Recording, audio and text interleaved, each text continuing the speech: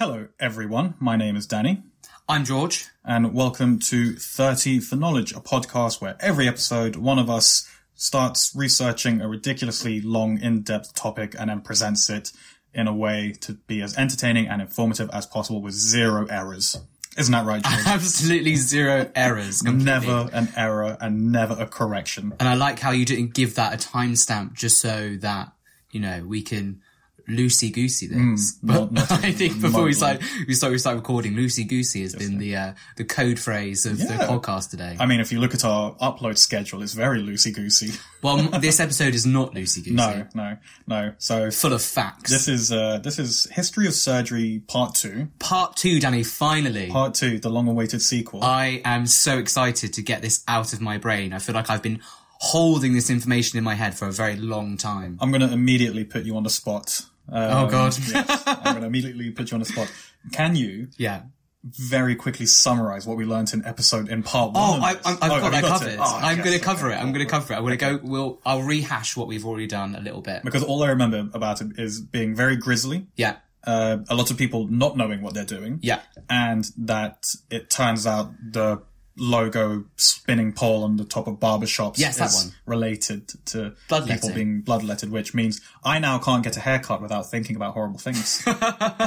Well, I've got to say that while the first episode might have been described as grisly, it just gets worse from here. Oh. This is way worse. A nice change of pace. So it's saying that, I think, trigger warning from the start, that if you can't handle violence against small animals, if you're a bit squeamish, perhaps. If you're so squeamish that the audio description of these things is bad enough, then you really shouldn't be listening to this. I think just be aware that it might be coming. Mm-hmm. I mean, it is. It is. It's definitely there. I don't know why I put mine in there. It's on page, however many pages you've got to go through. Shall I get started? Because I feel like we do have a lot to get through. We've got a lot to get through, yeah. Here we go. History of Surgery, Part 2. Part 2. Have at it. I've just got to begin by saying I'm not allowed to mention mirrors. You're not allowed to mention mirrors? No, I'm not allowed to talk about mirrors. Because I was like, I've been ripped a new one by my girlfriend for how excited I got about mirrors in the last episode. Yeah. And also around the episode, I was just fascinated by the mirrors thing. Mm-hmm. And I spoke to people about mirrors quite a lot. Oh, okay. so there wasn't actually anything wrong with the information given. It was just a case of, please stop talking about mirrors. How important they were to the Renaissance. And we've now spent a minute saying the word mirrors more than at any point in the last 3 months. Yeah, but I'm not allowed to mention mirrors anymore. We won't talk about mirrors. Done. I can't mention mirrors anymore. Okay. So when we last talked about surgery, we covered Hippocrates, Galen, Hippocratic beliefs, and some of the damaging cures that prevailed in early human history. That's it. All the horrors coming back to me now. Yeah? all those memories you pushed down. All the things I didn't want to know. All the things I've been dreaming about for months. We spoke about how the Renaissance paved the way for inward discovery. Oh yeah, that thing. That thing. And, that thing, I don't know, it begins with M. And we're going to pick up with Andreas Vesalius, where we left him, being chased by wild dogs in the graveyards of Paris while he hunted the guy who was for human stuff. body parts. Yeah, now I remember, yeah. And this, what time period was this? So we're looking around about the early 1500s. So I knew that. Early 16th century. So in his early 20s, Vesalius flitted between Padua and Bologna, between teaching schools. Before Vesalius blew up the academic scene, however, one thing we need to know is that in Italy, dissections had been routine at this point for over 200 years. Mm-hmm. So this is like the 1530s. This is dissection of dead people. Yeah, dissection of dead people. For like medical knowledge, finding out more about the human body, learning about anatomy. As part of their university education, doctors were tasked with being present at and studying dissections. Dissections were carried out in the winter months, and the bodies used were those of recently deceased criminals. That's a really horrible detail. It's like only in the winter months when it's cold and it won't be hot and smelly or whatever. Exactly. Ugh. Only 1 or 2 dissections were carried out a year, and the audience consisted of a small group of 20 or so. So just like crowding around this corpse, being like, "Ooh, what does that do?" I thought you made it sound like it was like a weekly thing or something. So 1 or 2 a year. Yeah. And I was like, okay, that's not okay. So like, well, it gets more popular though. Oh, okay.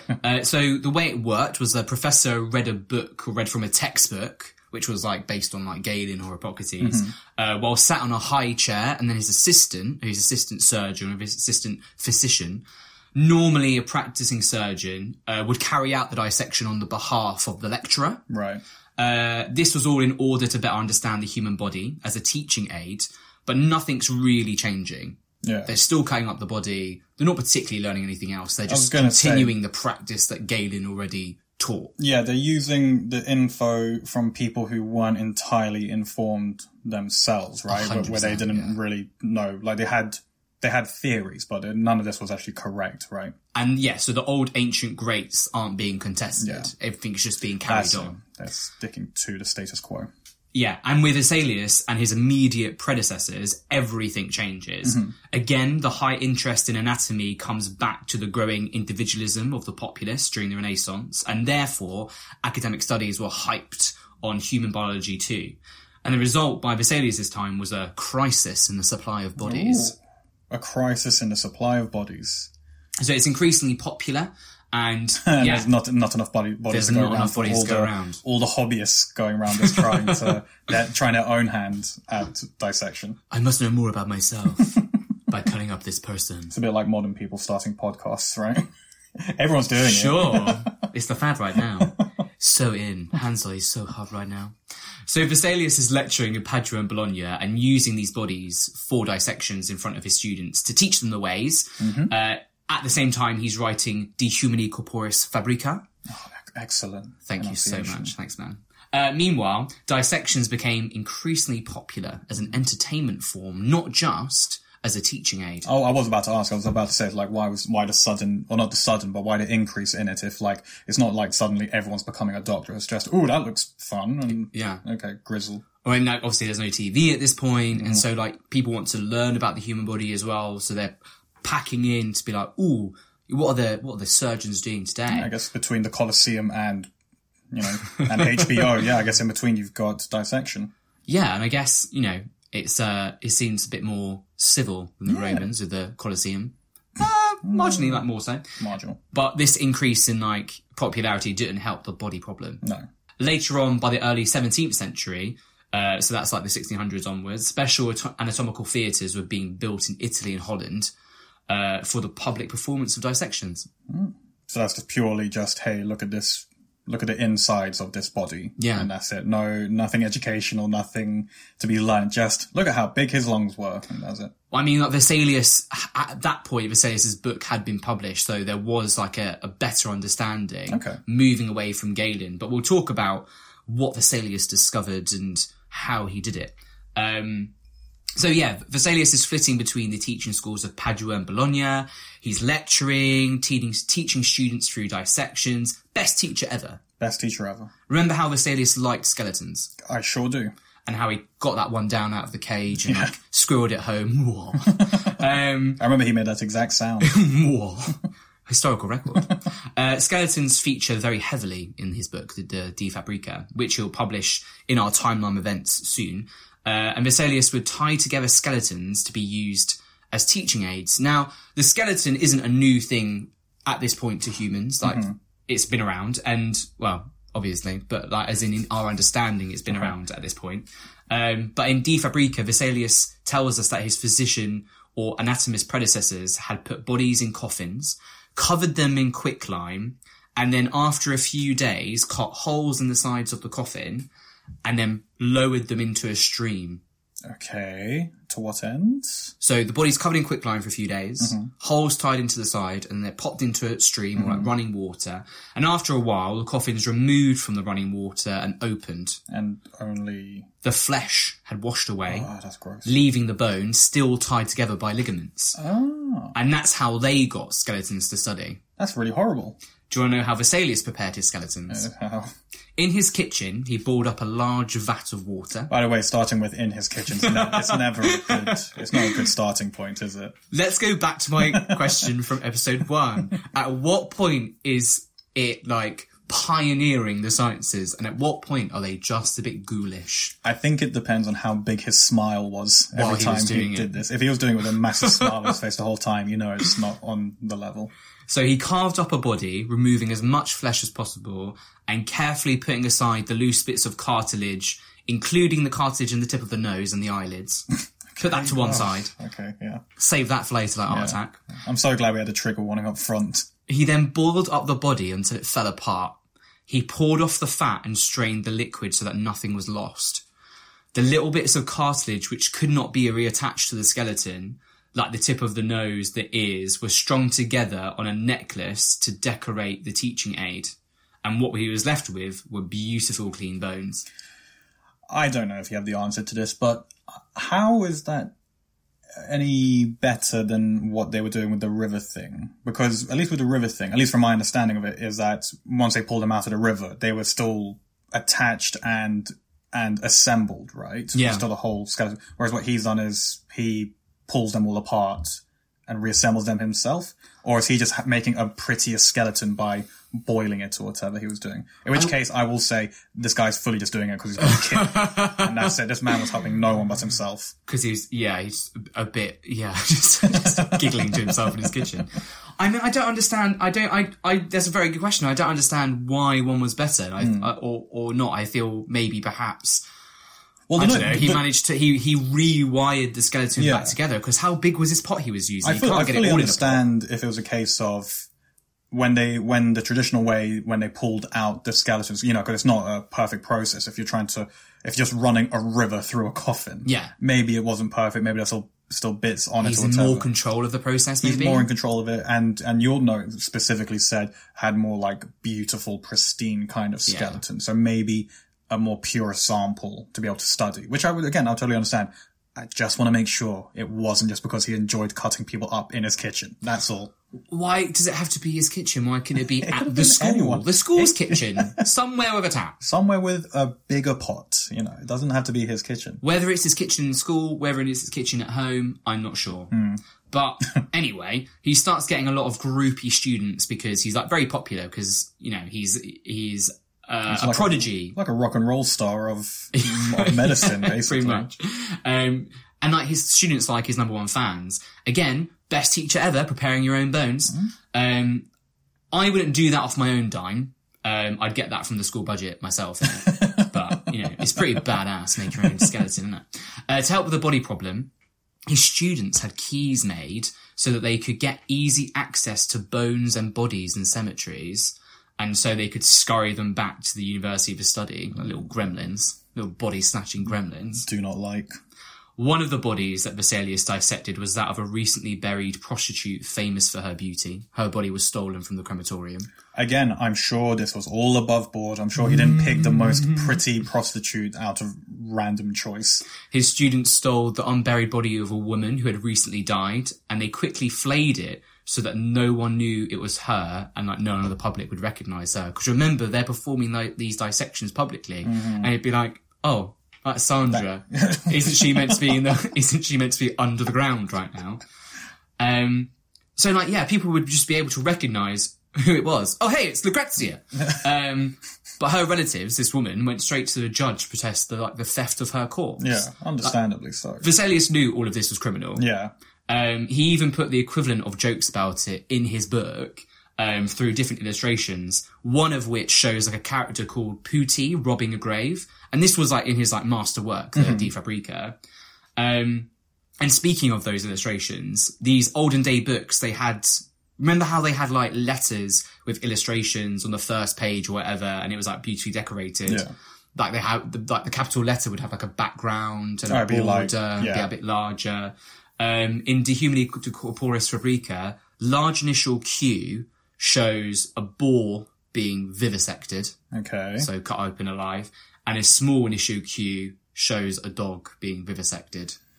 So little hints about how he acquired his knowledge. I see. Full knowledge of what's happening. He knows what he's doing. This guy's gross. And Vesalius thought it was best to accompany the dissection of a human corpse with the vivisection of an animal to show the parts of the body in live operation, in like live action. Okay. Ideally, this is what Vesalius thought, ideally one should use a pregnant dog so that one could show the unborn puppies struggling to breathe as soon as the placental supply was cut off. What the hell is wrong with this guy?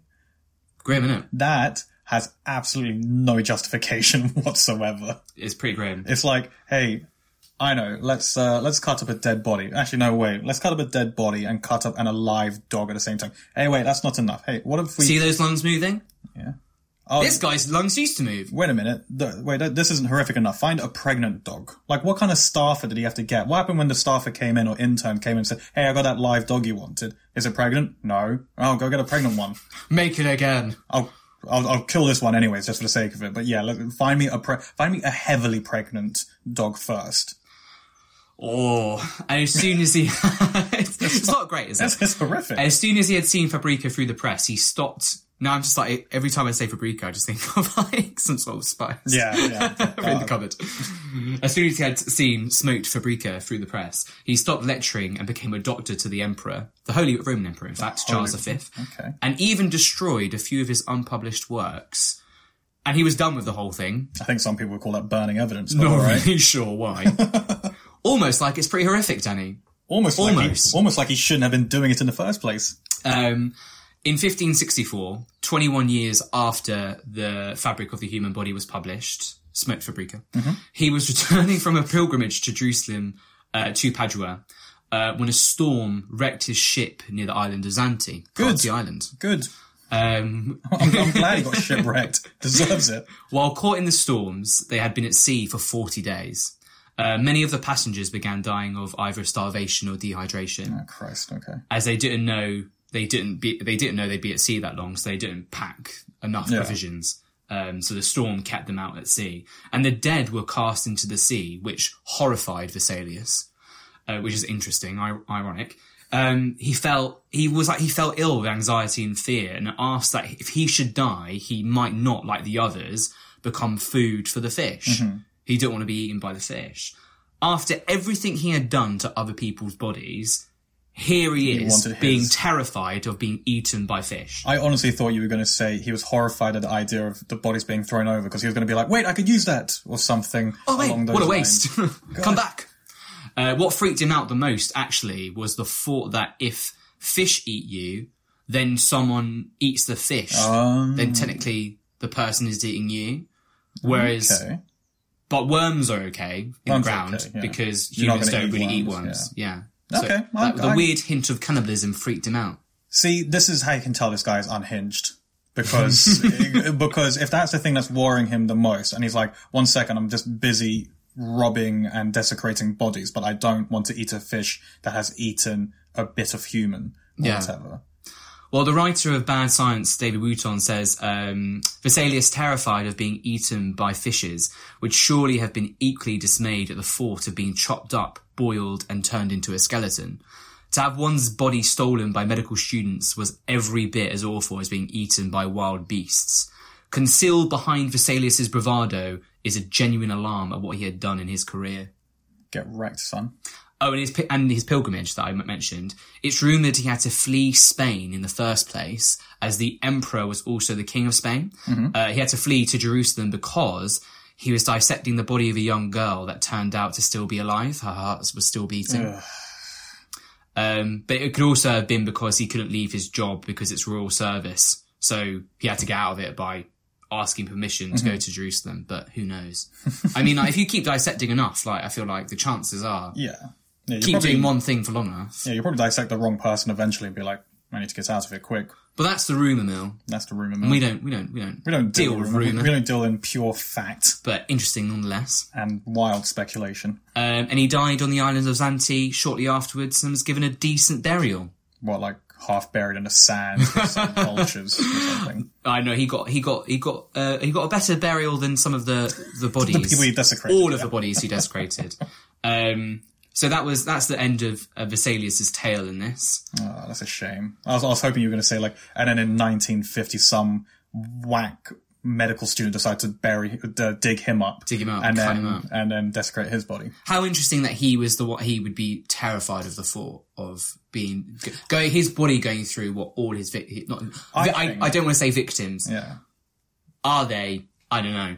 But yeah. I think it's like, at first I was like, oh, that's weird. And then I thought about it, like when you think of any kind of very mentally unhinged person, when I'm trying to think of a good example and I really can't. But like whenever there's a story about some Republican politician who's like massive, he's against gay marriage and he's against abortion, and then you find out he's got like 1 million subscriptions to every gay porn website in the world, and you're like, well, obviously, like that's the kind of energy that this guy has in terms of like, I'm going to cut up all the bodies, but don't let me be eaten by fish after I'm long dead. Please don't let me like be mutilated in death. It's a very, it feels like a very universal kind of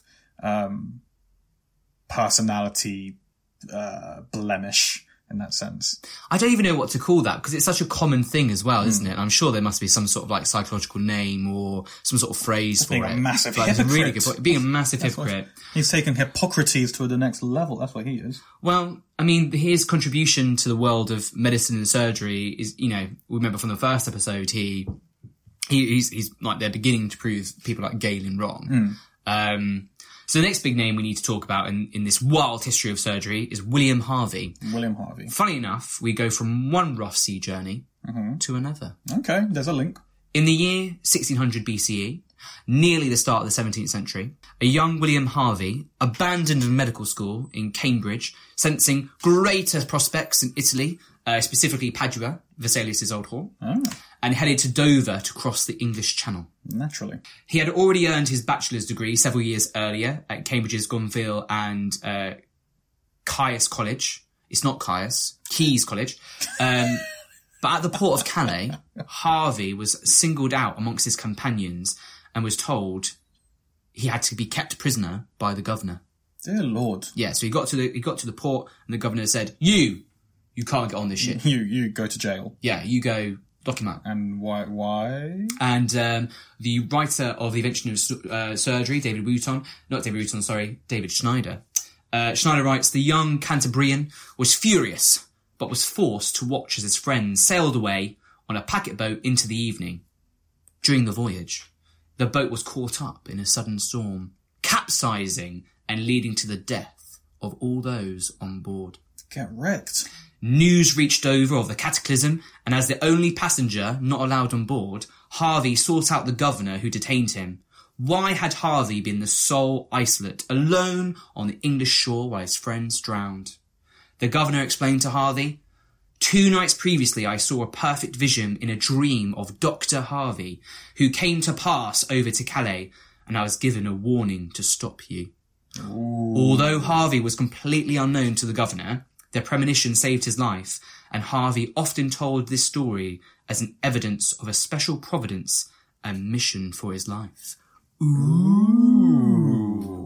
How strange. That's very strange indeed. Yeah, so singled out by this governor, never met before, and was just like, you can't get on this boat because I've had a vision of you. Your name's Harvey? Get off the boat. That's weird though, isn't it? That's very weird. I don't believe it, but it's very weird. Well, you would walk through life from that point and just be like, I am the chosen one. yeah, it'd probably give you an ego at that point. Yeah, 100%. You'd be like, I've got the divine touch right now. 100%. I can't be hit. I mean, that is like the biggest ego boost. Like someone had a vision of you. Yeah, someone important had a vision of you, saved your life, and then it all came true. Wow, it's like his Trinity. Nice. From the Matrix, not God. Oh, okay, right, okay. Not from the Bible. Eventually, though, Harvey settled into life at the Padua School, absorbing Latin easily and becoming elected councillor of the English nation, which is basically a group of expat students in Italy who attended the school. So there was also like a German nation in the university and a French nation in the university. But he was like the elected councillor of the English nation. Okay. As the councillor of the English nation, Harvey was positioned in the front row of anatomy demonstrations, so dissections, which were always held in the colder months, as you mentioned before, so that rotting corpses were less stinky. Nice. He graduated from medical school in Padua in 1602, and after a brief return to Kent, moved to London. He promptly married a well-placed woman who was the daughter of the physician to King James. I just like the description, a well-placed woman. I've never heard it called that before. Like, in society, you are well-placed in Well-placed in society, okay. Not we like, will be a fitting match. She wasn't sitting somewhere perfectly. It's like, oh, she's well-placed. She's well-placed, yeah. Okay. She knows how to sit down. Yeah, okay. Look how tight her legs are. I'm not going to make any further comment because I knew it would start to go down that road. He would live the next 55 years here in London and climb the ranks of society, despite being a lowly country boy. Apparently, he stylishly brandished a 16-inch silver-tipped whalebone wand that he used as a pointer during presentations. He used a wand? He used like a pointing wand, yeah.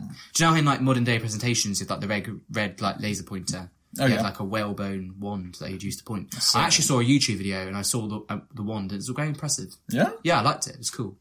Okay. Wouldn't be amiss in like the Harry Potter verse. Right. It was cool.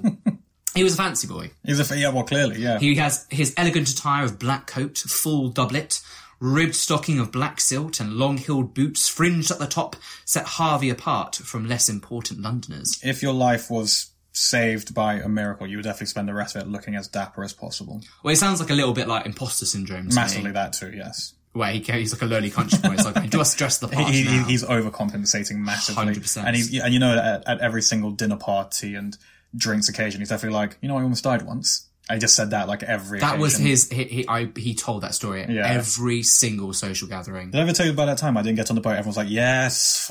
Did I ever tell you that time I did London Marathon? 16-inch whalebone wand, don't you know? Harvey, though, and his wife, the one that was well-placed. The well-placed woman, yeah. Were childless, which left him... We need to learn to segue better. Anyways, they were childless. Leaving him tons of time to perform investigations. Gotcha. So he had loads of time to do experiments. Mm-hmm. By his mid-30s... with his wand. With his wand. Wingardium Leviosa! By his mid-30s, he'd settled into a routine of daily medical practice. Oh, gosh. Working for the College of Physicians and dissecting criminal bodies to teach anatomy, and then his own evening home-based research. Absolute keno. So he would have been great at working from home in this day and age. Oh yeah, he'd smash it. Honey, I'm just bringing in another corpse. All right. Completely self-motivated and endlessly curious, Harvey dissected almost nightly. See, that is like some insane progression right there, from 1 or 2 a year for the whole city or whatever to this one guy doing it every night. Well, it wasn't just human corpses. Oh, okay. He even completed a program of the comparative anatomy of the anus of various species of birds. Okay, the longer comparative anatomy. The longer that sentence went of the on, anus of various species of birds. The longer the sentence went on, the more upset I got.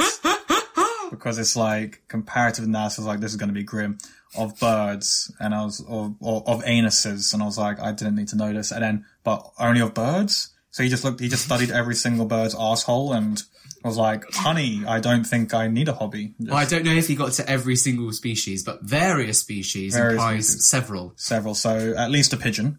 At least a pigeon. At least a pigeon. As well. Maybe a robin. Raven. Raven. Crows. Seagulls? Would seagulls have been around by then? He had some tropical birds too. Tropical birds. Which one do you think had the biggest asshole? You brought this up. I don't care. I don't care. Surely it's about the size of the bird. So crows and ravens are quite big, aren't they? I thought seagulls would have it. Oh my goodness, yeah. Wait, what's that?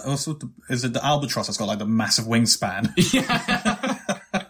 You know what they say. You know what they say, you got big wings. Big hands, big gloves. Big wings, big butt. Gross. What's that funny fact though about how doesn't bird poo have like pee and semen in it or something? Do they like? I didn't expect the second word. Don't they like pee and poo at the same time? I think they've got one hole. Yeah, I think they just have a universal hole.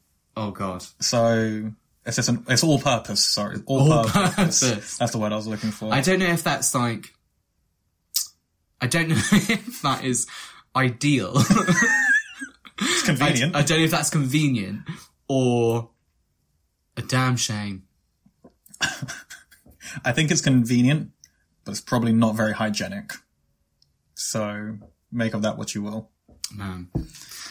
Anyway, the reason why Harvey is cutting famous... out all of that. Cutting out all of He's it. not famous for his anus bird studies, bird anus studies. The reason why Harvey is famous is because he was the first person to discover that our blood circulates in a closed system.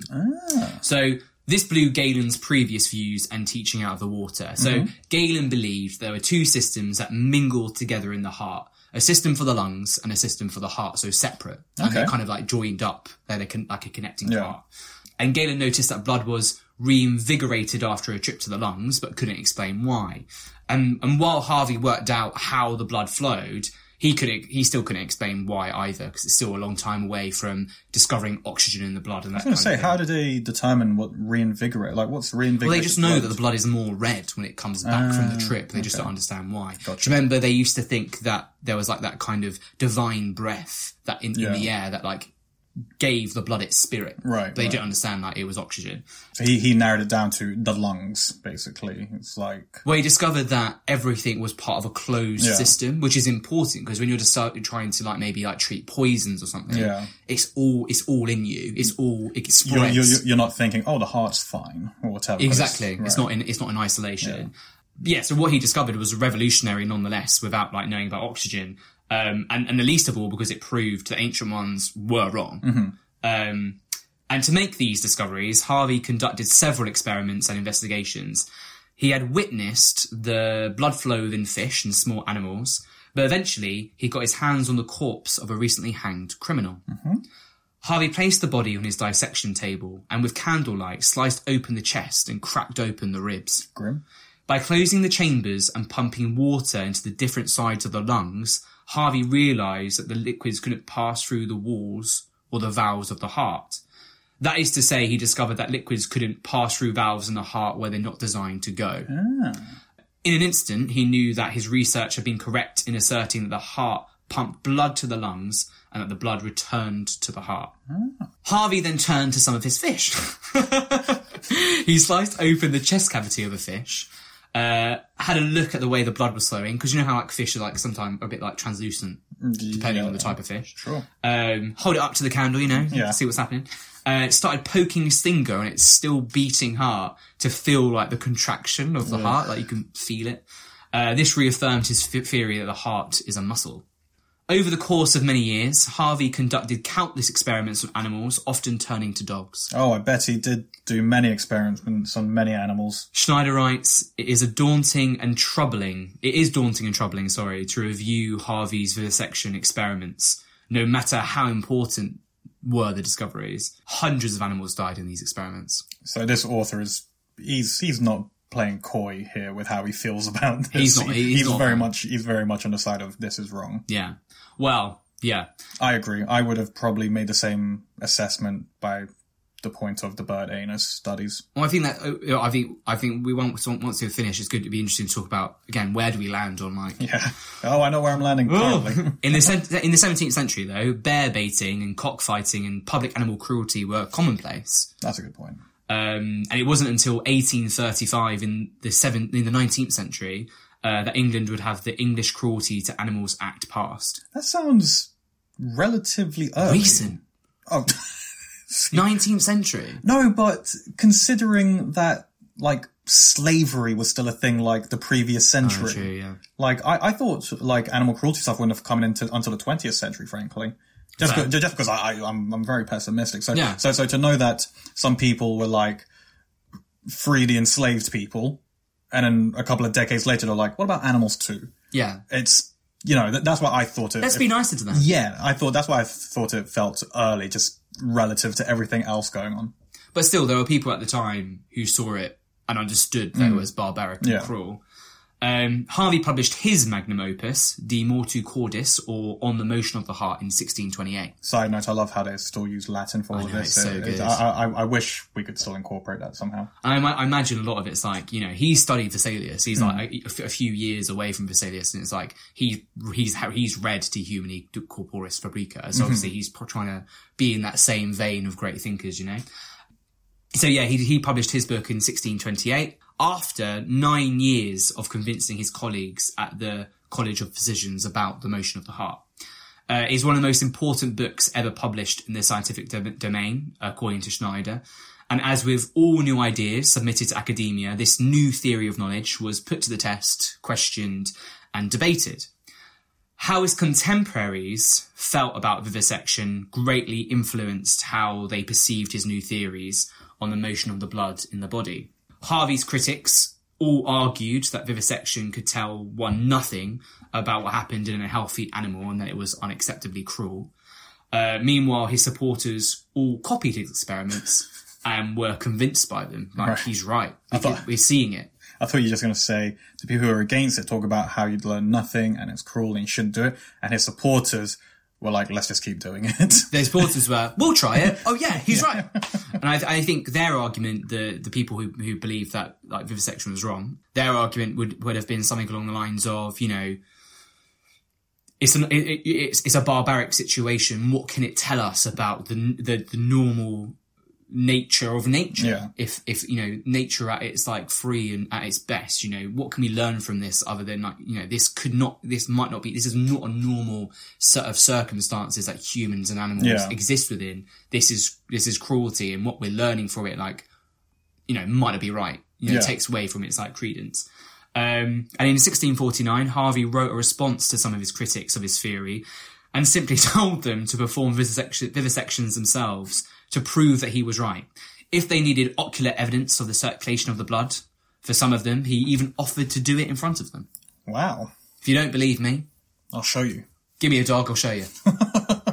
And just to reiterate how horrible like these experiments, in the 1970s, the Royal Society, which is the UK's National Academy of Sciences, made a film for schools that reproduced Harvey's vivisections, which I presume are the dog ones. Mm-hmm. And Wooton in Bad Medicine writes that the author, Wooton himself, met two people who were shown the film at the Royal Society at school, and both told him that they could not bear to watch it all, and that some of the co-students like fainted.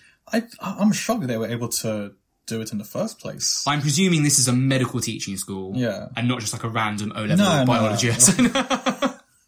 It's some Saturday catch-up class, but I tried to look these up, because I thought there must be some sort of controversy about it, because it's like the 1970s, but I couldn't find anything. I know that's the thing. Like, I know the 1970s was still quite loose with a lot of stuff, but I thought that it would have come under the whole Animal Cruelty Act or whatever. But I guess if it's for scientific or medical purposes, they can get away with it. I don't know. I don't know. I did like look for the videos, not to watch them, but I was like, there must be some sort of like, there must be something about this. Yeah. But I didn't find anything apart from like YouTube videos about how great Harvey is. Again, your YouTube algorithm is so screwed. You're going to get recommended something. Dog vivisections. Yeah. It's like people are watching me now. If they weren't before. An interesting note on the word autopsy, by the way. Mm-hmm. Auto means self. Okay. And opsy or optus means seen. So self-sight meaning go see it for yourself. Really? Yeah. So self-seen, self-sight. Okay. Go see it for yourself. So the evidence of your own eyes. Okay. So for you, so the autopsy doesn't refer to the person who's dead. It's referring to the person who's doing it. Yeah. Okay. So it's more like an action rather than a noun. Yeah. Okay. That's interesting. But the autopsy lost its original meaning through these medical discussions, such as the one surrounding De Mortu Cordis, eventually becoming synonymous with dissection, as opposed to like evidence you gather with your eyes. That's a good point, yeah. Because at what point do you go from this is a dissection of just random yee-hawing around someone's dead body to actually figuring out why did this person die? Yeah, kind of thing. Okay. And as Harvey's arguments became generally accepted in the medical community, experiments on living animals became the norm in biological research. Boo. Note that I didn't say medical research then. Oh, okay. But biological research. And that's an important distinction, especially for Wooton in his book. Speaking of, let's get into some of these animal experiments. So just to name drop a few names here. Okay. Robert Boyle's vacuum pump experiments in 1659 showed that animals such as birds, shrews, snakes and kittens could not survive in a vacuum. I like how you had to specify kittens right to the end, just to really hammer home just how horrific all of this is. Because shrews and snakes, Sod them. Yeah. I've got no time for. I saw lots of great snakes in London Zoo yesterday. Yeah. But I feel like, did you have to do that experiment to know they couldn't survive in a vacuum? But then if you don't know about oxygen, you don't know, we're breathing in what we need to survive. There must be a point where you don't know. He must have known about oxygen to be like, I will now get rid of all the oxygen in this. Do it to yourself. Yeah. He's like, I died. I guess he couldn't record that, could he? No. I understand doing it to shrews and snakes. Being like, shrews, going from sand, shrew, kitten. Bird, shrew, snakes, kittens. Yeah, all of them I'm fine with, except kitten. Why kitten? It's like, I'm surprised it. If it said kitten, why not baby snake, baby shrew, and a little duck egg, or whatever? Like a little duckling. A little duckling. That would be the most anticlimactic experiment ever. Just put an egg in a vacuum. Just watch it. It did nothing. It did nothing. I'm gonna. What did you learn from that? Nothing. Anyway, so found out that animals can't survive in a vacuum. Genius. Anyway, okay. I mean, it's so it's horrible. Mm-hmm. But even the concept of a vacuum is it sounded like you were about to say it's horrible, but we learned nothing. But we did. But they did, because it's easy for us with hindsight to be of course there's oxygen. I know, but it's still it's so close to nothing. It's so close to I don't know. Christopher Wren, do you recognise that name? No, should I? Should I know whatever horrifying person this is? He's the architect who designed St. Paul's. Oh, really? Yeah, okay. and the old Royal Navy College in Greenwich and more buildings as well. Really famous because he designed St. Paul's, rebuilt St. Paul's after the Fire of London, Great Fire of London. He experimented with transfusing various liquids into animals. Okay, I don't like him anymore. Beginning with poisons and ending up with blood. This is where blood transfusions come from. Okay. In 1657, the French ambassador at the time offered Wren an inferior domestic of his that deserved to be hanged for blood transfusion. This guy's rubbish, and he's so bad at his job he deserves to be hanged. When we say inferior domestic, this is a person. Yes. Okay, right. An inferior domestic servant that deserved to be hanged. Do you want to do a blood transfusion on him? Okay, I don't like this person. Luckily, it didn't happen. Okay. He just got hanged then. Because the servant fainted when he saw the experiment that was going to be, the equipment that was going to be used on him. Yeah, no kidding. Yeah. He's useless, just hang him instead. In 1664, Robert Hooke performed an old Galen experiment, pumping up the lungs of a vivisected dog. This is a tough one. Okay, right, okay. Where Galen, and even Harvey did this as well. He'd done the experiment before himself, reproduced the Galen experiment to see it for himself. Mm-hmm. Where Galen had blocked the windpipe when the lungs were inflated. Hooke attached a pair of bellows to the opened windpipe of the dog and showed that he could keep the dog alive as long as he pumped air into the lungs, even if he removed the rib cage. Oh, even if he removed the rib cage. This proved that the rib cage doesn't play a role in sustaining life. I see. Not worth it. I feel like it rather than teaching us something new, which I guess it is something new, but it almost takes something off the list. Yeah. Keeping us alive could be all of these things. You removed one thing by torturing that dog. I fully understand what they were looking to achieve. Hooke did feel bad. Good. About the whole thing and wrote, "I shall hardly be induced to make any further trials of this kind because of the torture of the creature. But certainly the inquiry would be very noble if we could find any way to stupefy the creature. Knock it out and then do it more humanely." Yeah. I mean, he still did the experiment again in 1667, 3 years later. He got over that quick. Now, I understand the idea of adding to a body of knowledge, and that the body needs to increase for there to be human progress, especially medical progress. Totally. But it's just hard. It's just how we are now as human beings, as most people love animals. It's just so hard to marry the two ideas, isn't it? Yeah. Yeah. Are you saying this as a result of what we've just heard, or or are you preparing us for something even worse now? It's both. Okay. It's both. Again, it's just these guys are absolute maniacs. But at the same time, if we wouldn't have things We still think there's like holy breath in us, not exactly, like divine, pneuma, whatever it was called. Routon writes that modern history of the science celebrate the discoveries of Wren, Boyle, Harvey, and Hooke, like the first intravenous injections, the first blood transfusions, the first anatomy of the brain, the first account of physiology of respiration. But it's worth stressing that this extended program of animal vivisection had no therapeutic benefits for people who were sick. Not a single life was saved, not a single illness abbreviated. I was going to say, I don't care how good you are. It doesn't matter how many bird anuses you look at. No one is learning from that. All you're learning is about bird anuses. It's just, again, it's adding to the body of knowledge, but it's not treating anyone. It's not useful.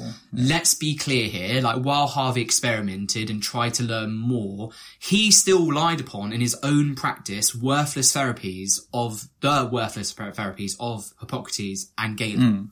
So he was still bloodletting, he was still doing enemas, he was still doing like making people throw up, like he was still giving people diarrhea. This guy's the worst of both worlds. He's like, I'll tell you what, I'm going to keep all the old stuff that we know is wrong, and I'm going to do some new stuff that helps no one. Whereas I feel like Vesalius was a bit more, I don't know, he did it as well, I don't know. They're all garbage.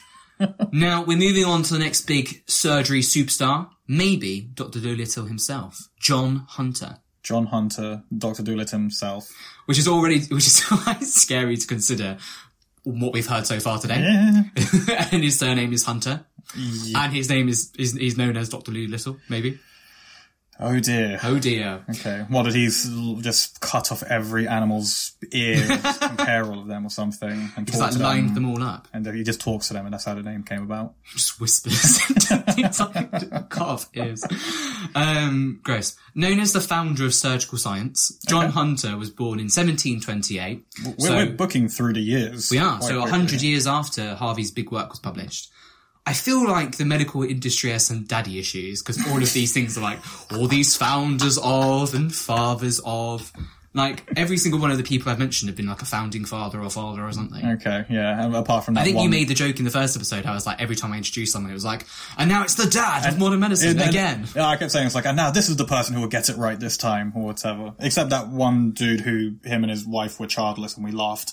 We laughed and laughed. John moved to London in 1748. As they do. 20 years old at the time, to assist his brother, William Hunter. Mm-hmm. William Hunter started at a school of anatomy, teaching the art of dissection, which opened in 1746, so 2.5 years before.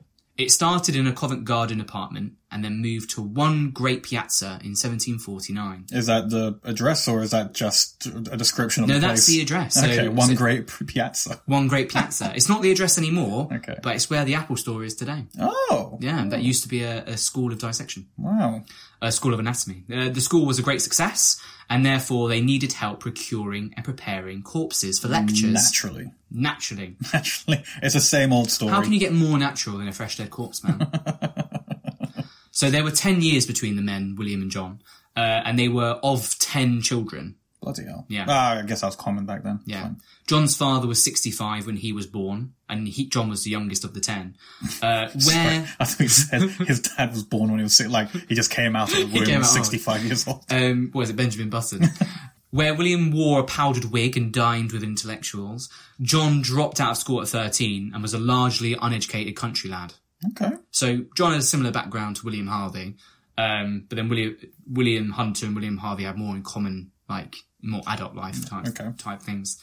You know, London scene, you know, big ones. Going out, getting bevved, talking about ghost stories. Talking about your wands. Comparing wands. So the two were never close because of like a 10-year age gap, but nevertheless, William needed an assistant in procuring and preparing cadavers for his lectures. Now, it seems silly to say that this doesn't mean John wasn't smart, especially since the intros I've given him. While he didn't go to grammar school in Eton or whatever, he roamed the countryside and learned about plants and animals himself. A lot of like procured knowledge on his own. And Schneider writes that John Hunter came to London with insatiable curiosity, skepticism, and a battle-born durability. His primary task in the 12 years he partnered with his brother was getting his hands on bodies for dissecting. Okay. The only ones going were the bodies of hanged criminals, some of whung might have been hung for only stealing a watch. It reminds me of that scene in like the Sweeney Todd musical film when Alan Rickman is like, he's the judge in the film, isn't he? I think so. And he's like telling off someone. It's like, and sir, you will now be hanged. It just pans like a little kid. It's just like sobbing. But the allotment from the government of like these hanged criminals was very small. God knows where else the bodies went.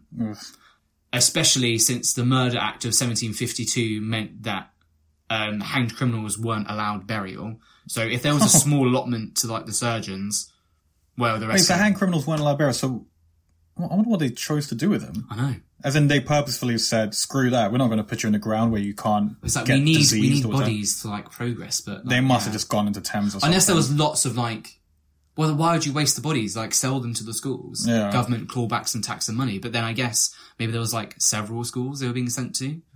I don't know. It's good questions. Good question to leave in the ether there. Yeah. Where are our good question for us to never come back to. Yeah. So John Hunter became one of history's great grave robbers. Okay. In October 1748, with William clamouring for more bodies for his pupils, John almost certainly set out himself under cover of darkness from the Covent Garden School, armed with a shovel and crowbar to scour local burial grounds for freshly dug graves. We've really moved on not an inch from your boy Vesalius. Vesalius just doing it in Paris. I think maybe London and like England have more strict rules. And most likely he commandeered parties of like students, probably bolstered by several rounds of ale, in a tavern beforehand to help him in his grisly undercover work. Yeah, going out getting bevved and grave robbing. You kids will earn a few pennies, earn a few farthings. He was like really like rough, and because he was like a country school kid, he was like rough, and that's why he like did really well with like the kids and stuff, because he wasn't like very well spoken. He was like a he could relate guy. to the street urchins and get himself easy bodies. And 100%. That and it was like, you know, they would go out and they would like be at the gallows being like, "We need him for our school," and he was like, you know, he would like tussle in and get them. Oh, imagine saying that to the person who's about to be hanged. The person about to be hanged is like, "You're about to be on our dissection table." You're great. Don't squirm too much. Remarkably, William discovered that his brother was an incredibly skilled anatomist and quickly and John started, you know, running classes himself. Wow. Natural born dissector. Yeah. Wow. He then studied under some of the most esteemed surgeons of the day and became assistant surgeon at St. George's Hospital in 1756. So almost like what's the word? Trajectory, like massively shot up in the world from low country lad to being an esteemed surgeon himself. It's all about that nepotism. All about that nepotism. Not to take away from his natural born talent to carve up bodies. There's a bit of controversy about whether or not John and William may have killed pregnant women, but there is no evidence to substantiate this claim. That's a hell of a thing to just drop in out of nowhere. Good lord. There's like someone a few years ago claimed that, yeah, they could have murdered women because of what they found out. Other medical historians like rushed to John and William's aid and like produced evidence that, like, you know, there was notes to go with why these women died. Right. But, you know, it's very sketchy. We don't believe in rumours. No. Compulsively scientific, John Hunter never took anything as fact, kind of like Vesalius, and meticulously tested and experimented. He was a bit bizarre and outlandish, and he regarded the sense of taste as an important part in the physician's toolkit.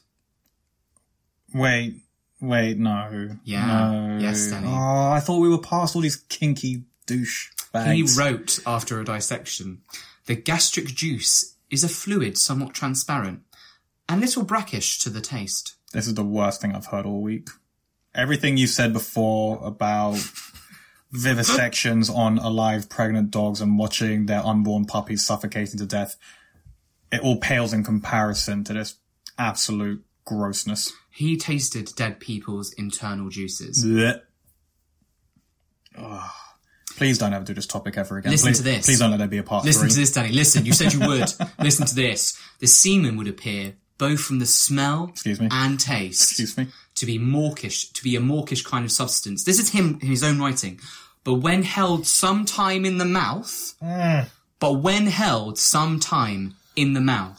it produces a warmth similar to spices, which last some time. Just so I got this right, this is him talking about semen. Yes. This guy went out of his way to be like, I've taken some dead man's semen and I will now put it in my mouth for a while. He held it in his mouth. Until something happened. Until he noticed that it produces a warmth similar to spices. Your face right now is a picture. I'm so angry. I just love like what everything is implied by like these sentences.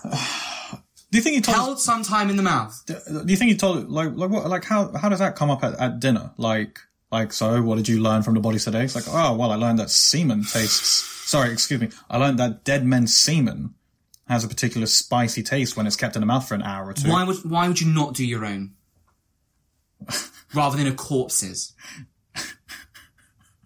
Surely there's so many legal loopholes here or something. Like I'm sure if he took his own, is it cannibalism? Is it cannibalism? Was any kind of homosexual related activity back then completely unallowed and illegal? Is it a homosexual activity if you do it to yourself because you're alive? But it's okay if it's for scientific progress. But it's okay if it's a dead guy for science. For science. For science. This man would do anything for science. This man must have had "for science" tattooed on his forehead because anyone would have said, "What is wrong with you?" And he's like, for science. John Hunter seemed to have no capacity for revulsion at all, and like he was not put off by the smell of putrefaction or disease. His brother just like stood by and was like, "Okay, yeah, keep tasting the semen." Well, this is like, I think this is at this point, this is like his own experimentation. He moved out at this point. An avid experimenter. Overly enthusiastic. Another great source that I used for this episode was Wendy Moore's book, The Knife Man, Blood, Body Snatching and the Birth of Modern Surgery. And in that book, she writes that Hunter brought to bear all his natural scientific curiosity, embarking on the experimental approach that would characterise his whole life. And he used it on a chimney sweep who lay in pain and frustration. A young man had contracted gonorrhea that resulted in a blockage in the urethra. Oh. So this was one of Harvey's patients. Okay. And so, he brings all to bear his experimental nature. He's gonna save this young man's penis. He's gonna save this man's right to pee. First, Harvey got a cylindrical bung made of wax called a boogie, or a bogey. B-O-U-G-I-E. Boogie or bogey? What do you want to go for? Sounds like bougie. Bougie. Could be, I reckon it's a boogie. Okay, let's go with boogie. Well, it was made out of wax. It's a bung. A bung. Yeah. Called a boogie. To force a way through the blocked urethra channel. So, like, your channel's blocked because of gonorrhea. And it's like, so you've got this... And you get this... I've never heard someone describe it. You're blocked because of gonorrhea. Because it's gonorrhea. You just have a chunk of gonorrhea stuck in you. I imagine it's because it's inflamed, I guess. I wouldn't know. And so through the urethra, someone just gets like a thing, just like tries to shove it through. Oh, shoves it down his... To push it through the blockage. That's... Push the blockage back into you. But if I don't know how gonorrhea works, thankfully, but if it's inflammation, there's nothing... But then there's nothing to dislodge. No. Well, they don't know it's this. Just inflamed. So does... Yeah, we know this. Yeah, we know this. From all our... from all of our experiences. From all our gonorrhea, yeah. No success. Uh-huh. So shockingly. It didn't work. What, you mean it didn't manage to dislodge the thing that wasn't there? It didn't cure him of gonorrhea, no. Harvey conjectured that he might shift the blockage by burning a way through. So using a caustic salve on the end of the boogie, Hunter first used mercuric oxide, which caused much inflammation and pain, then attempted, with remarkable forbearance from the chimney sweep, to try silver nitrate. So these are all like acidic, burny things. Isn't it amazing how they don't attempt to fix this with like candy floss or something nice? Yeah. It's like I know. Let's go straight to a flaming torch and acid. Yeah. He probed the urethra 3 times at 2-day intervals, and the man was able to pee again. Why? Because the gonorrhea just stopped. He burnt his way through. His approach trying a traditional method, which was the boogie, analysing the outcome, forming a hypothesis aimed at improvement, and implementing the results would become standard practice throughout his career. So this is like the scientific method. It's like, okay, the traditional way didn't work. Why not? Let's think about it. Let's try something new. Let's try that. Okay, slight improvement. Let's try something else. It seemed to work. Let's try something different. And yeah, it helped the chimney sweep pee. I'm surprised he had a penis left by the end of it. Bloody hell. How big was your urethra hole by the end? Oh, Jesus. God, he must have been able to just pee it all out in one push. Like a tap. It's like one big splosh. Poof, done. And then in 1760, Hunter was commissioned as an army surgeon during the 7 Years' War between Great Britain and France. Okay. Here, Those poor soldiers. Those poor soldiers. Here, Schneider writes, Hunter began a program investigation on the proper treatment of war wounds. And Hunter began to realise that less was more. Kind of like Pear did, do you remember in the first episode when some were given not a messed up cocktail of nonsense. Of like rose, and one guy was just like, you get nothing, and he's the one that survived. And he was fine, yeah. His fellow surgeons were actually inflicting greater pain and hastening death by inserting grimy fingers and filthy tools into wounds, so doing more harm than good. And a chance development occurred in the first week on the island that cemented Hunter's belief that conservative care was better, so again, less is more. Some French soldiers had survived a gunfight and skedaddled away, and they were discovered 4 days later hiding in a barn. Hunter tended to the men realising that the French troops who received no care at all because they were hiding for 4 days with their wounds, they were all faring better than the British forces who received treatment straight away, and they were unlucky enough to get treated. He was a clever man, and he had the scientific understanding to perceive, like, cause and effect. He sounds like a critical thinker. Yeah. It's like, these guys didn't receive anything, and their wounds are doing much better than our guys, because they were left alone. It sounds so obvious now, but yeah, I can imagine back then it was a very special skill. And John was also an avid naturalist, and keeper of animals. He owned an exotic collection of animals from around the world, including Asian buffalo, a lion, a jackal, a dingo, and 2 leopards, which he kept at his country home west of London in Earl's Court. Very nice. And this is why some researchers believe that John Hunter was the inspiration behind Dr. Dolittle. Oh, so because of his, like, I'd like to say erotic. I'm thinking. I mean, I wouldn't have been shocked. Just like eclectic collection of animals. Yeah. Okay. I'm glad it's because of that and not because he did get like freaky with his experiments on them. Well, we're getting we're getting closer to it. Okay. I mentioned earlier that John Hunter took nothing as fact. Yeah. He even contested. Takes nothing as fact. Why can't I take a cheater as a wife? Let's find out. He even contested that the ancients, like most of the characters we've spoken about in the story, like, you know, they contested like the old beliefs. And I love the way that Schneider writes this. Nothing was off limits. Okay. Not even his own body. Oh, okay. So he's putting his money where his mouth is. So apart from marrying his animals, which didn't happen, what do you think he did? And have a guess. Is this related to animals and him? It's not related to animals. It's just him. But nothing was off limits. So even his own body, he's like, okay, I can experiment on myself too. So we've already... Bearing in mind, he tastes the gastric juices of corpses. But we already ruled out that he was like tasting his own semen, right? Sure. Okay, so it's not that. It's not specifically that. Okay. So it was some other bodily fluid or bodily... part involved that he experimented on. Yeah. His penis. What do you think he did? What did he do with his penis? What do you think he did, Danny? He can't be enough of a madman to just cut it off. No. Okay. No. So he didn't cut it off. Oh, what did he do? Like dip it in wax and make a giant candle or something? Like, what did he do? I don't think I laid down and made a giant candle.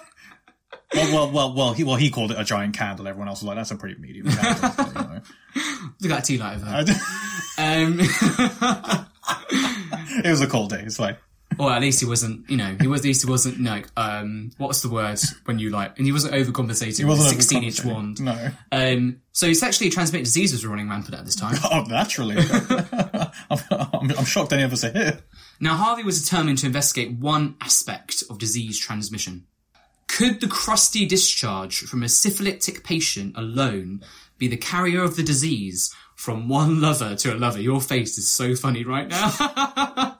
I'm so upset you chose this topic. I'm so upset. Because it's an audio medium, Danny's leant as far away from me as possible and is just hating life right now. I think it's the face I make normally when I'm in like the 4th hour of a hangover, where I'm just like, ugh. Is it weird that I'm hungry? Is it weird? Yes, it's very weird, because I was hungry. Now I'm not anymore. So additional to finding out about the crusty discharge from syphilitic patients, whether that's the cause of contagion, he also wanted to determine if gonorrhea and syphilis were actually two separate diseases.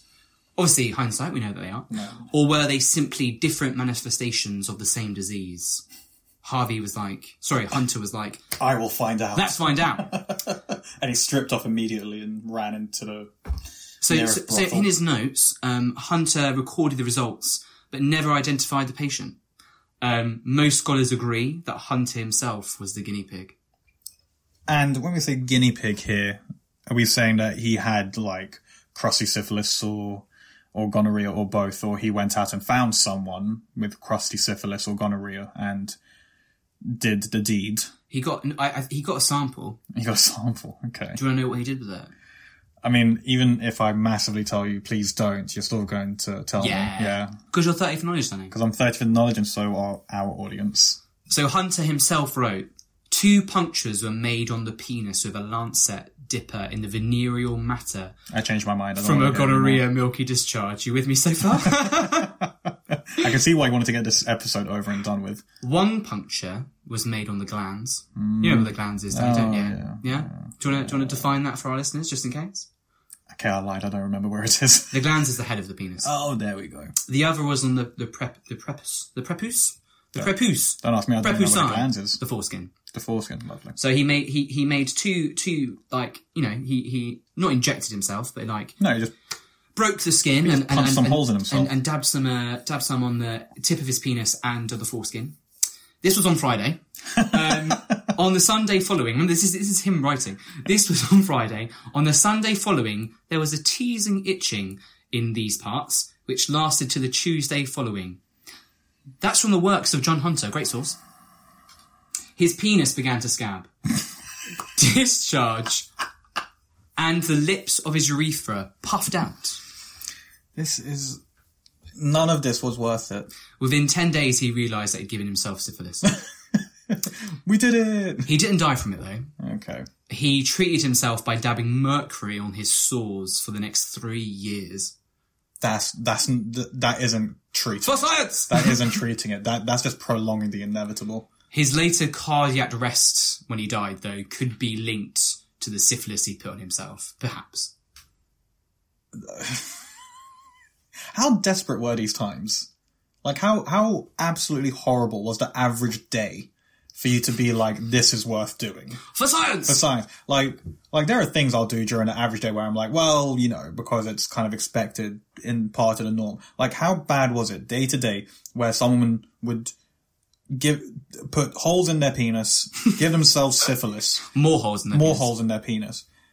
He must have peed so strange by the end of it. But, like, and then spend the next 3 years putting mercury. And then spend the next 3 years putting mercury on their dick. I think the sores were like all over his body, right? Because it's like like buboes and stuff, and it's just like you just like come out in sores. Okay, I didn't know this. Again, thankfully, 3 years that the sores get coming. And I think the body reaches like some sort of equilibrium with it, and it's just like it doesn't. And what? And he's going out talking to people, and they're like, "You okay?" He's like, "No, I'm just dabbing mercury on my sores from a syphilis I gave myself from when I punctured my penis just to find out if this would happen." Last year, yeah, it's not been great. And they're like, "Yes, it's been a long summer," and they're just like, "Okay, cool." Like, how was that just part? I wonder if that was just par for the course of that time period, because it sounds horrible. I mean, I think I have my biggest respect for this guy. I don't know if I have respect. I have thoughts. But it's not like Vesalius, who was scared of stuff happening to his own body. Yeah, like it's apples and pears. But I wonder what his older brother was thinking throughout all of this. He's just there, like, better you than me. They meet up for a cup of tea sometimes, and like John's just like all itchy, and William's like, "Oh, you're so embarrassing." I know. I imagine like William's just there. He's like, "Well, you're I'm the smart one. You're the one that can talk to people. Like, I imagine William was like the socially awkward one or something, and he just went and did the academic stuff. And then the other guy is the one who has the rough and tumble life, and this is part of that rough and tumble life. Either way, experimenting on yourself, absolutely brutal. But again, I'm like, fair dues, man. At least you didn't do it to anyone else, and like won't do it to yourself. Well, as far as I know, I mean. I think you're going to be relieved to hear that we're going to start wrapping up here. Thank the Lord. So later discoveries in the field of pathology and the emerging interest in the use of microscopes, because microscopes have been around, but people just weren't interested in them. And interest. It's massively powerful tool. Yeah. And it's like, nah, screw it, I'm just going to keep poisoning myself with mercury. Yeah. Okay, cool. And an interest in germ theory would then eventually lead to John Lister, born in 1827, pioneering the first antiseptic surgery on August 12th, 1865. Lister's got a good story as well, so worth looking up if you're interested, but he performed surgery on a little boy's leg, which would have otherwise just been an amputation. Wow. It was a compound fracture.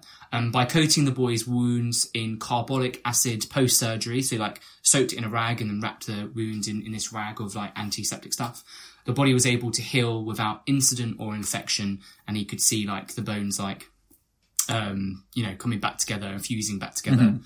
And that's considered the first successful surgery, the first like successful treatment surgery. Like we could set bones and stuff, but like, there was no complications. This was like the beginning of modern surgery. Proper modern. Where we can really like change people's lives and like, not make it worse. Not make it worse. Not make it significantly worse. Whew, what a journey. That was absolutely awful. I've got so much knowledge now, and all I can think is I never, ever, ever want to be ill or injured for my remaining years. So back to my original question. You've heard all the ghoulish things that happened, and the horrible, horrible experiments that occurred, again, for our body of medical knowledge and where we are now. Pioneers or madmen? Okay, what was the name of the guy again, sorry, that did the first successful antiseptic? John Lister. John Lister. 1827 he was born in, and the experiment happened, the operation happened 1865. So I guess I think this is all entirely dependent on how much his work was based on the learnings of the previous work of the guys before him. Because it sounds like a big jump from putting mercury on your penis to carrying out the first successful... putting gonorrhea discharge. Syphilitic discharge on your penis. Sorry. Going from that to... I have successfully created an antiseptic and I can heal people.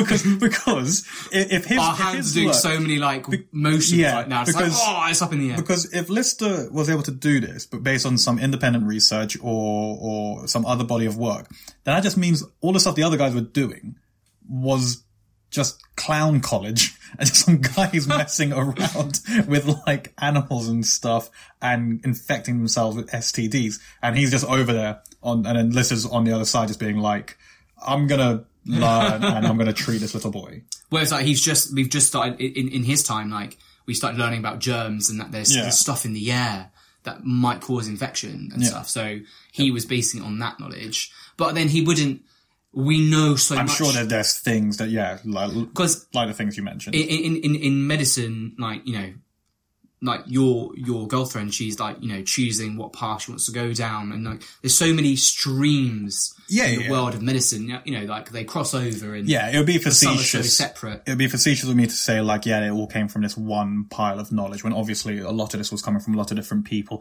And despite the faces of horror I've been presented throughout this entire episode, it's like, it is clear that, they learned some fundamental things. These fundamental things that people in the future, including Lister, wouldn't have known about if they'd never done it. Like the heart pumping blood around our body in one system is so important of understanding how like poisons worked, because it doesn't just affect like your digestive system, it affects your whole body because of the blood and like the food absorbed into the blood, etc. I totally concede that, and that was worth it. I don't think they're off the hook at all. These guys who I'm pretty sure they must have had, if I'm to say it as straight-faced as possible, I'm sure it must have been, I'm not going to say it was a kink, but it must have been some kind of weird power fantasy or something for at least some of these guys, where they're like, I have control of the body and I am learning the things, and people will learn more of the things because of what I do. Yeah. I'm sure it's a power trip or an ego trip or something like that, because there is no reason for them to have done all these things in the way that they did it. And also, again, going back to William Harvey, you know, Galen had already done the experiments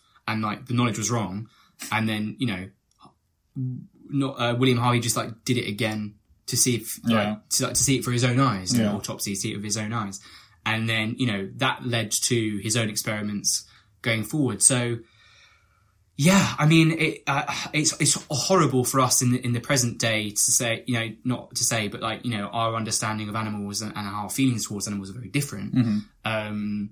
Then they were, the attitudes were completely different. You know, they were seen as below you have to us. take it with cultural context and I mean, all that not kind very of stuff. Christian of them still. No, nothing remotely. But I understand. But So, Danny, are you still 30 for knowledge? I'm so 30 for knowledge. I'm very not hungry, I can tell you that much, but I'm very 30 for knowledge. Are you feeling better now, having that all out of your head, and you're going to throw your laptop in the ocean? I'm glad that that's done. Yeah, I'm not sure. And I'm glad that yeah, like it was the medical staff. I'm going to start this again. I'm glad that it's done. I don't blame you. Yeah, it's a lot of high intellectual. I'm saying this so badly. I'm going to start again. Cut this bit. I'm not. I'm glad that it's done. You're glad it's done. And wow, am I physically exhausted? I think you're physically and mentally exhausted. And I'm not shocked. This has been in the books for a long time. Yeah. And part 2 is finally over. And I'm glad we split it over 2. Because there was a lot of knowledge in that. There was so much knowledge, overflowing with knowledge. If you have any particular strong feelings or want to wade into the argument, you know, genius or ghoul, for science or cruelty, send us an email at 30forknowledge@outlook.com. Or just send us a message at 30forknowledge on Instagram and tell us why we're monsters for laughing at all the things we shouldn't have been laughing at. And if you laugh too, tell us what part you found hilarious. Yeah. Thank you so much for listening to this grisly episode of 30 for Knowledge. Thank you so much, George, for presenting us with this episode, and thank you for doing all the research and compiling all those horrible things. It was a hard cross to bear, my friend. I'm not shocked. Now let's go experiment with our penises. No, I don't think I will. Right, I think let's go to the shop and drown our sorrows instead. Yeah, we can do that instead. I've been Danny. I've been George. And thank you very much for listening. Take care. We'll see you next time. Bye. Be safe out there. Don't break any bones. You really don't want to break any bones. Will get you. Yeah, they'll find you.